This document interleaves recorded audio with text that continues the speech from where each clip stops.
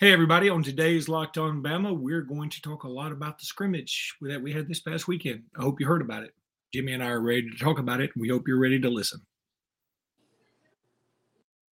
Locked On Bama, your daily podcast on the Alabama Crimson Tide. Part of the Locked On Podcast Network, your team every day.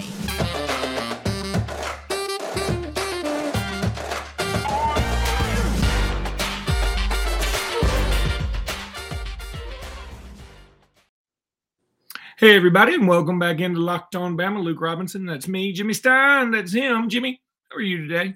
Good. Just dancing to our catchy song. We do have a catchy song. Not many people know you wrote that. I did. I'm like the John Tesh of the Locked On Network. For those who don't know, he wrote the NBA theme song for NBC that was so catchy. Anyway, Jimmy, Alabama, the University of, had a scrimmage in American football this past Saturday. And man, there's a lot to talk about. Look, later on, I'm hoping to do just a quick one segment deal with Zach Blackerby of Locked On Auburn to talk about Auburn's scrimmage, by the way, little spoiler or not spoiler preview, whatever. I don't know. There are a lot of reports coming out about this scrimmage. Obviously, some people who were there are a little bit more tight-lipped, but we've been able to read some of the reports, and there were some very encouraging things, and we're going to treat this management style, and we're going to talk about the encouraging things first. So I'll let you go first. Yeah, sure. There were some good reports from insiders. Tony Tsoukalas at Bama Central had a good report from sources at the scrimmage. Rodney Orr on Tighter Insider had a good report on sources from the scrimmage. Clint Lamb on 3 did the same.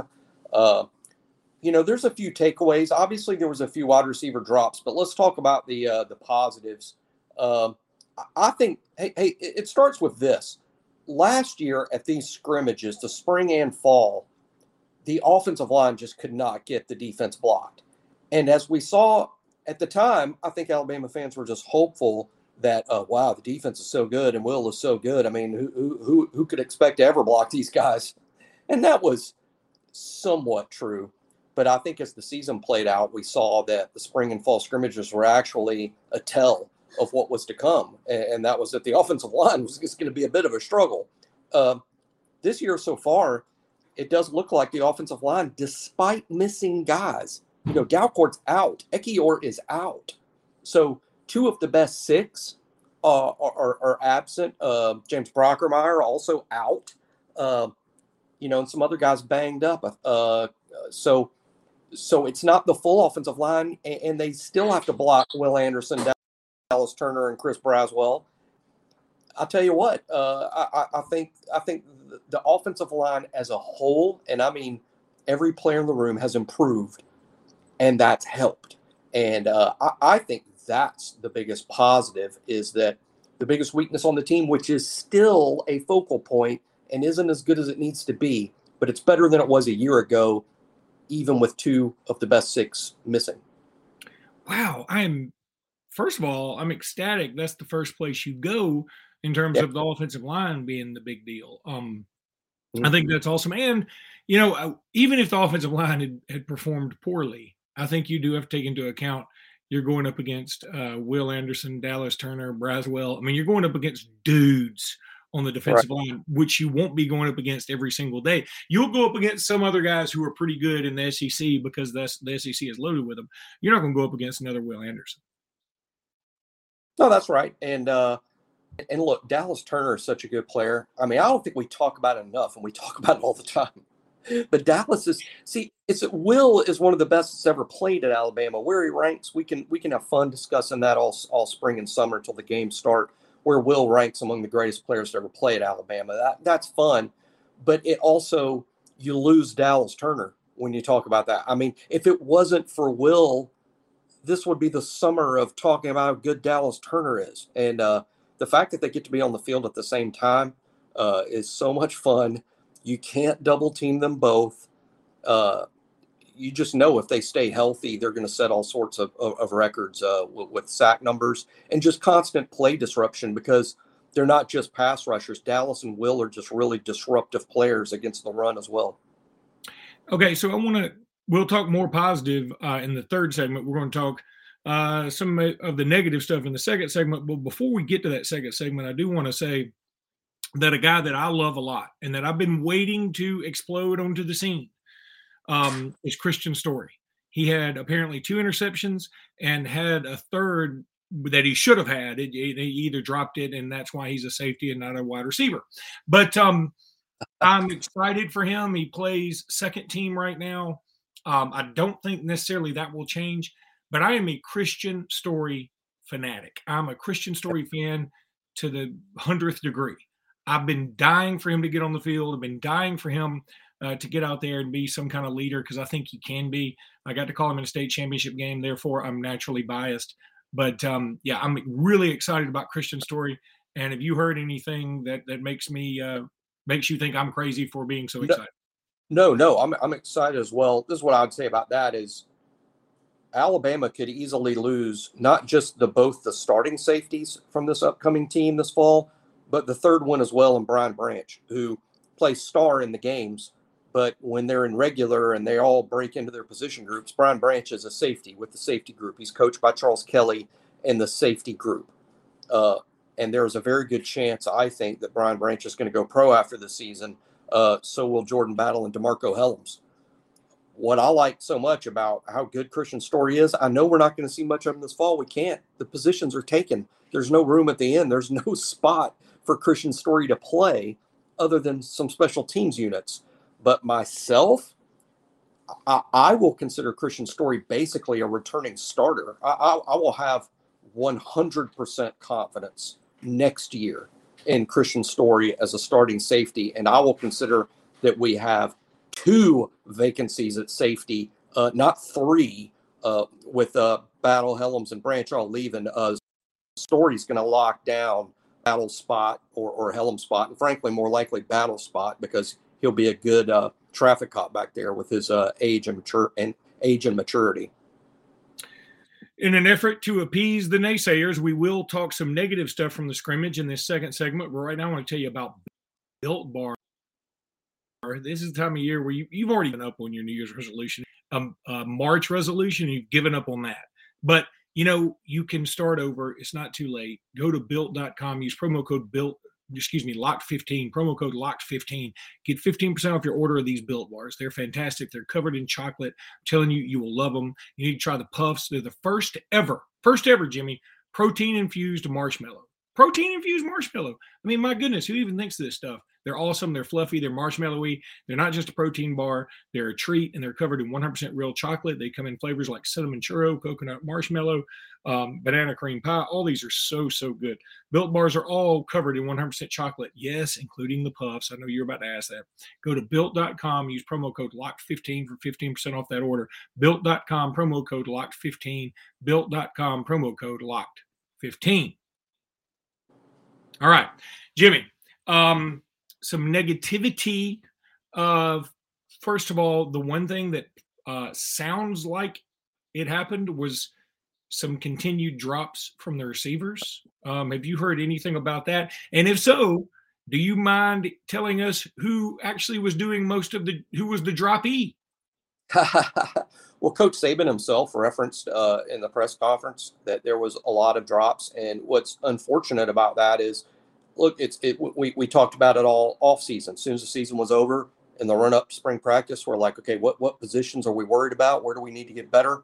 And the question is the offensive line and wide receiver. And next thing you know, we're hearing even or 2 that there's a lot of drops. Obviously, they would be from the players that play the most. I mean, the guys that participate the most in the scrimmage are the first team guys. Followed by the second team guys. And these are the guys that will be out there this fall. So that's bad. It's not good. But it's also, the season isn't here. Drops can get a little contagious. Not every drop is the same.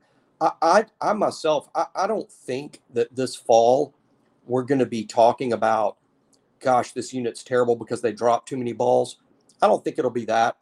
I still think the first team this fall, I mean, in terms of the 3 guys that are going to be out there the most, will be Jermaine Burton, who has very good hands and is a possession guy, first and foremost. JoJo Earl, who's going to be in the slot. He's a playmaker. He has great ball skills. Will he drop a ball or two? Probably. That's normal. And then Ja'Cory Brooks, who's not even out there this spring, he showed, I thought, really good hands last fall when we saw him play. So I think those will be the three main guys. I don't really think drops will be a huge focus, but no doubt it has to be disconcerting when we know that if not the offensive line, then the wide receiver group is what everybody's looking at, hoping it gets better. And that was really it, though, in terms of negativity that I've heard, and that I've read, I should say. I have not seen anything else other than there were some drops. Now, there was a 97-yard touchdown, which if you want to look at that in a negative light on the defense, so be it. We'll talk about that in the third segment. But have you heard anything else that made you say, oh, my gosh, this is a huge concern? There were lots of interceptions. Okay. There were lots, but, Coach Saban, I'm going by Coach Saban's comments.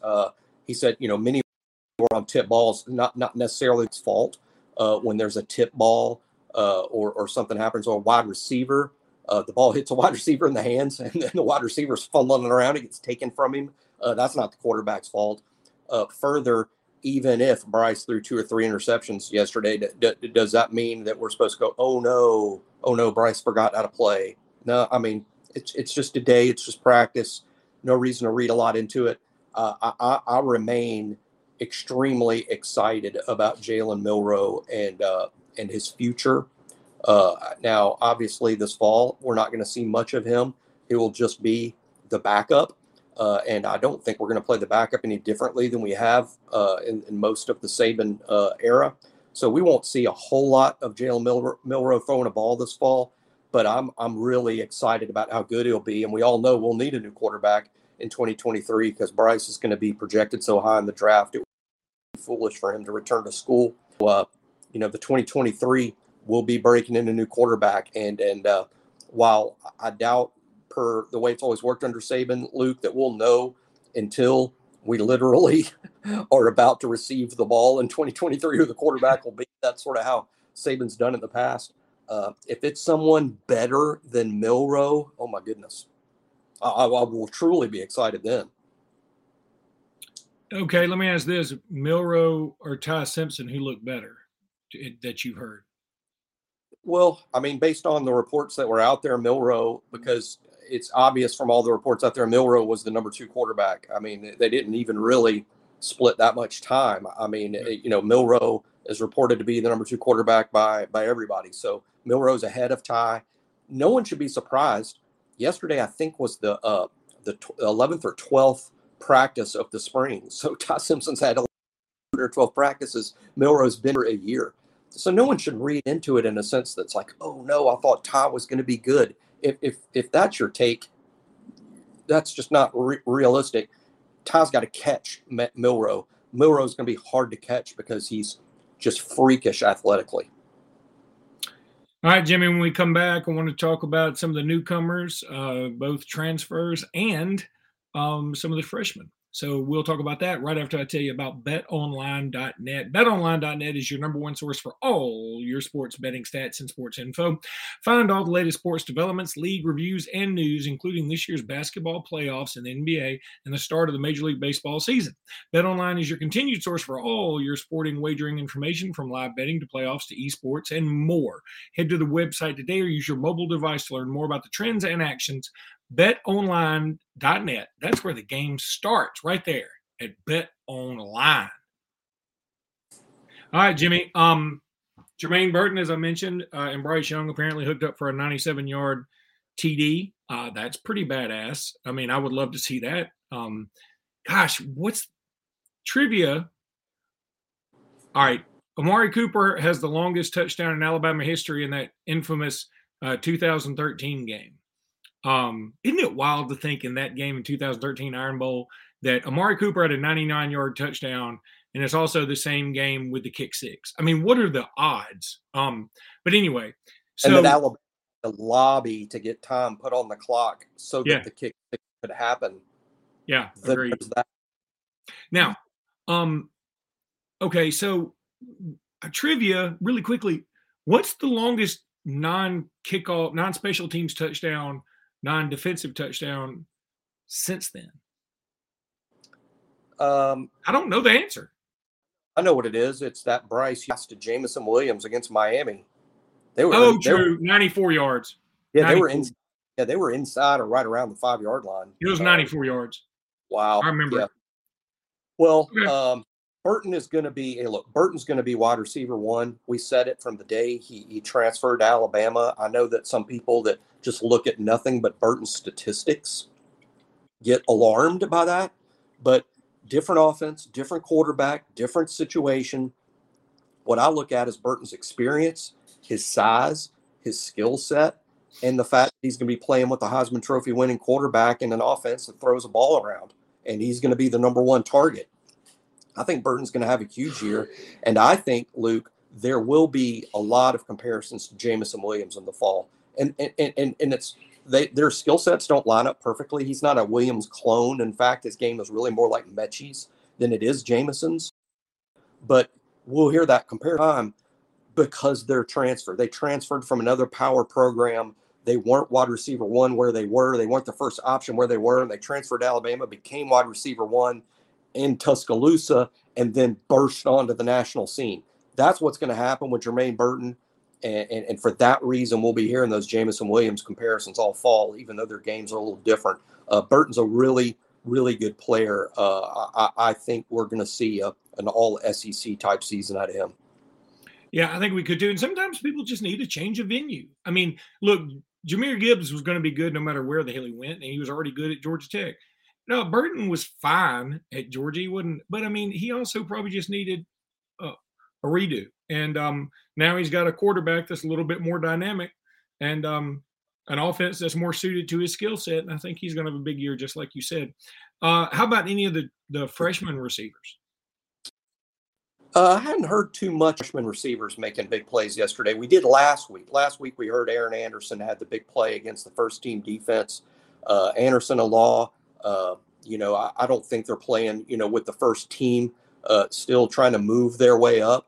But there's every reason in the world to be excited about both of those guys. And guys coming in the summer. It was a photo we saw over in the past week of Shaz Preston working out with Devontae Smith, and it's just a good reminder of how good Shaz Preston is. When we signed all these guys out of high school, I was kind of picking Preston as the one that would be the guy that made the quickest impact among the freshman receiving group. He's not even there yet. And I said that because of his size, and he's just a very polished player. Now that we see him working out, training with Devontae Smith, that's a reminder to me of what I thought about Shaz, which is here's a real polished kid who knows how to play before he even gets here. And so, hey, I wouldn't focus just on the freshmen, Aaron Anderson and Kendrick Law, who are on the team now. I think Shaz Preston coming in, and even Isaiah Bond, who's going to have one distinct advantage over everyone in the wide receiver room. He's the fastest one in it. The day he shows up faster than even Aaron Anderson. So Isaiah Bond could make a splash this summer. And, of course, I've always been projecting that Shaz Preston might as well. All right. Gibbs apparently had a nice day. I saw some highlights from the scrimmage where he juked somebody out of his shoes.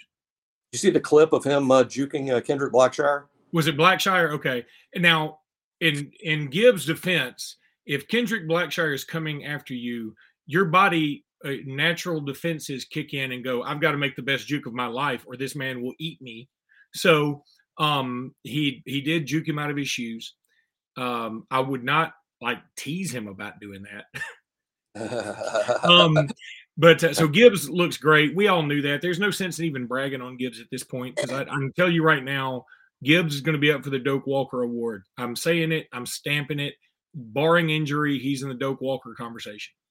I think that clip, I'd encourage everybody to look at it. It's on the clips from the scrimmage that the athletic department, that the Alabama football put out, a minute and a half of highlight clips to music from the scrimmage yesterday. And it did feature Gibbs making Kendrick Blackshire miss in just a jaw-dropping move that shows his short area quickness. And for all the people like, gosh, I wish I could see the scrimmage, just watch that clip and you've seen Jahmyr Gibbs. That's exactly who he is, and that's what he's going to do every week. His short area quickness is well beyond what we are used to seeing at the running back position in Alabama. We've had physical, move the chains guys like Brian Robinson and Najee Harris the last 3 or 4 years. Jameer is going to be wildly productive like those two. He's just going to do it differently, and that clip shows it all. The first thought I had when I saw that clip was that was so athletic and so crazy that if I had tried that move, Jimmy, you would have blown your Achilles out wherever you were. To be like the Corsican twins. Like I would have made the move, and you would go, "Oh my God, my Achilles."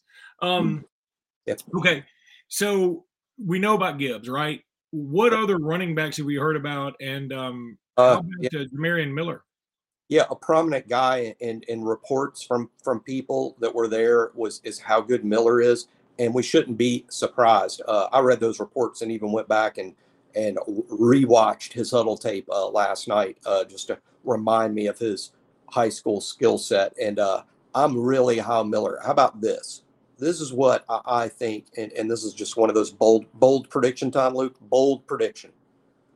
4 years from now, when we're looking back on 4 years from now, it will be the consensus opinion that Jamarian Miller was better than Jace McClellan and Roydell Williams. And I say that as fans of Jace and Roydell because I think both of them are SEC backs. Both of them are good players.